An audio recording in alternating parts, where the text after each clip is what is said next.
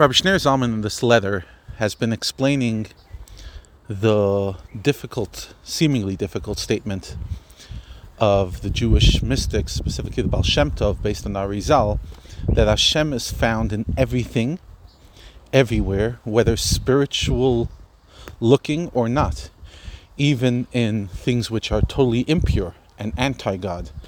God's there. And people struggled with it. What does it mean? Until today, people struggle with this statement. In other words, when you tell people that God is found in the hater, in the evil that happens in this world. So what Rabbi Shneur Zalman has been expanding in this letter is the duality of Hashem's light.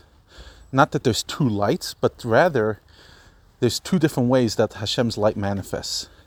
There's the all-encompassing light, which is everywhere and everything, but it doesn't get permeated and penetrated into the various places. It's just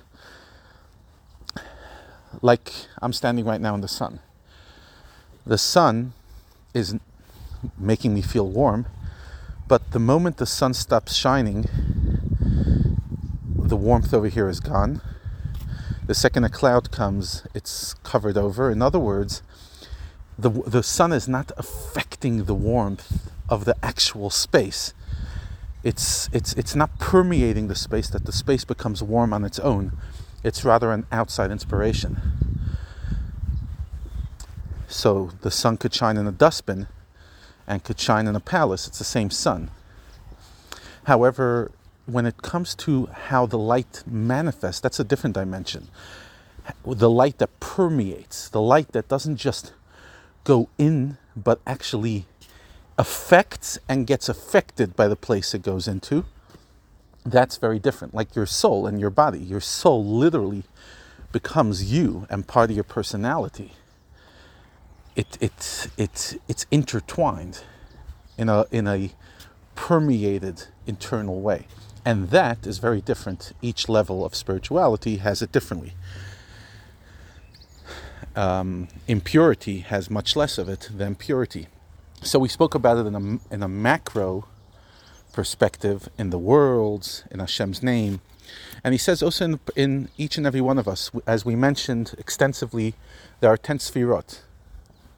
There are 10 characteristics within each and every one of us. 3 intellectual ones, creativity, dissection, and internalization, and 7 emotional ones, kindness, discipline, compassion, courage, humility, connection, and royalty.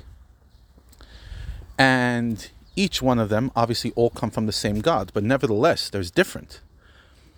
The intellectual faculties have much more revelation than the emotional faculties.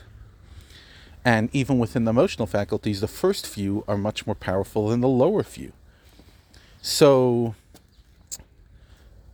what this shows is that there's an incredible amount of diversity of the revelation. And this is one of the big ideas of Chassidut. And that's why we repeat it so often, because it's hard to understand, but if I had to say this top 5 ideas that Rabbi Shneur Zalman really introduces and explains extensively in his Chabad philosophy, it's this idea of the difference between Soivev and Memale, the surrounding light and the internalized light, or in other words, Makif and Pnimi, the surrounding and the permeated.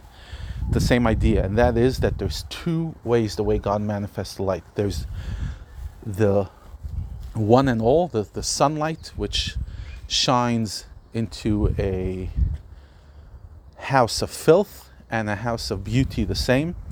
And then there is the internalized light, which is very unique to each circumstance. And that's where you see the difference between super holy spaces and not holy spaces, because they have very different levels of light.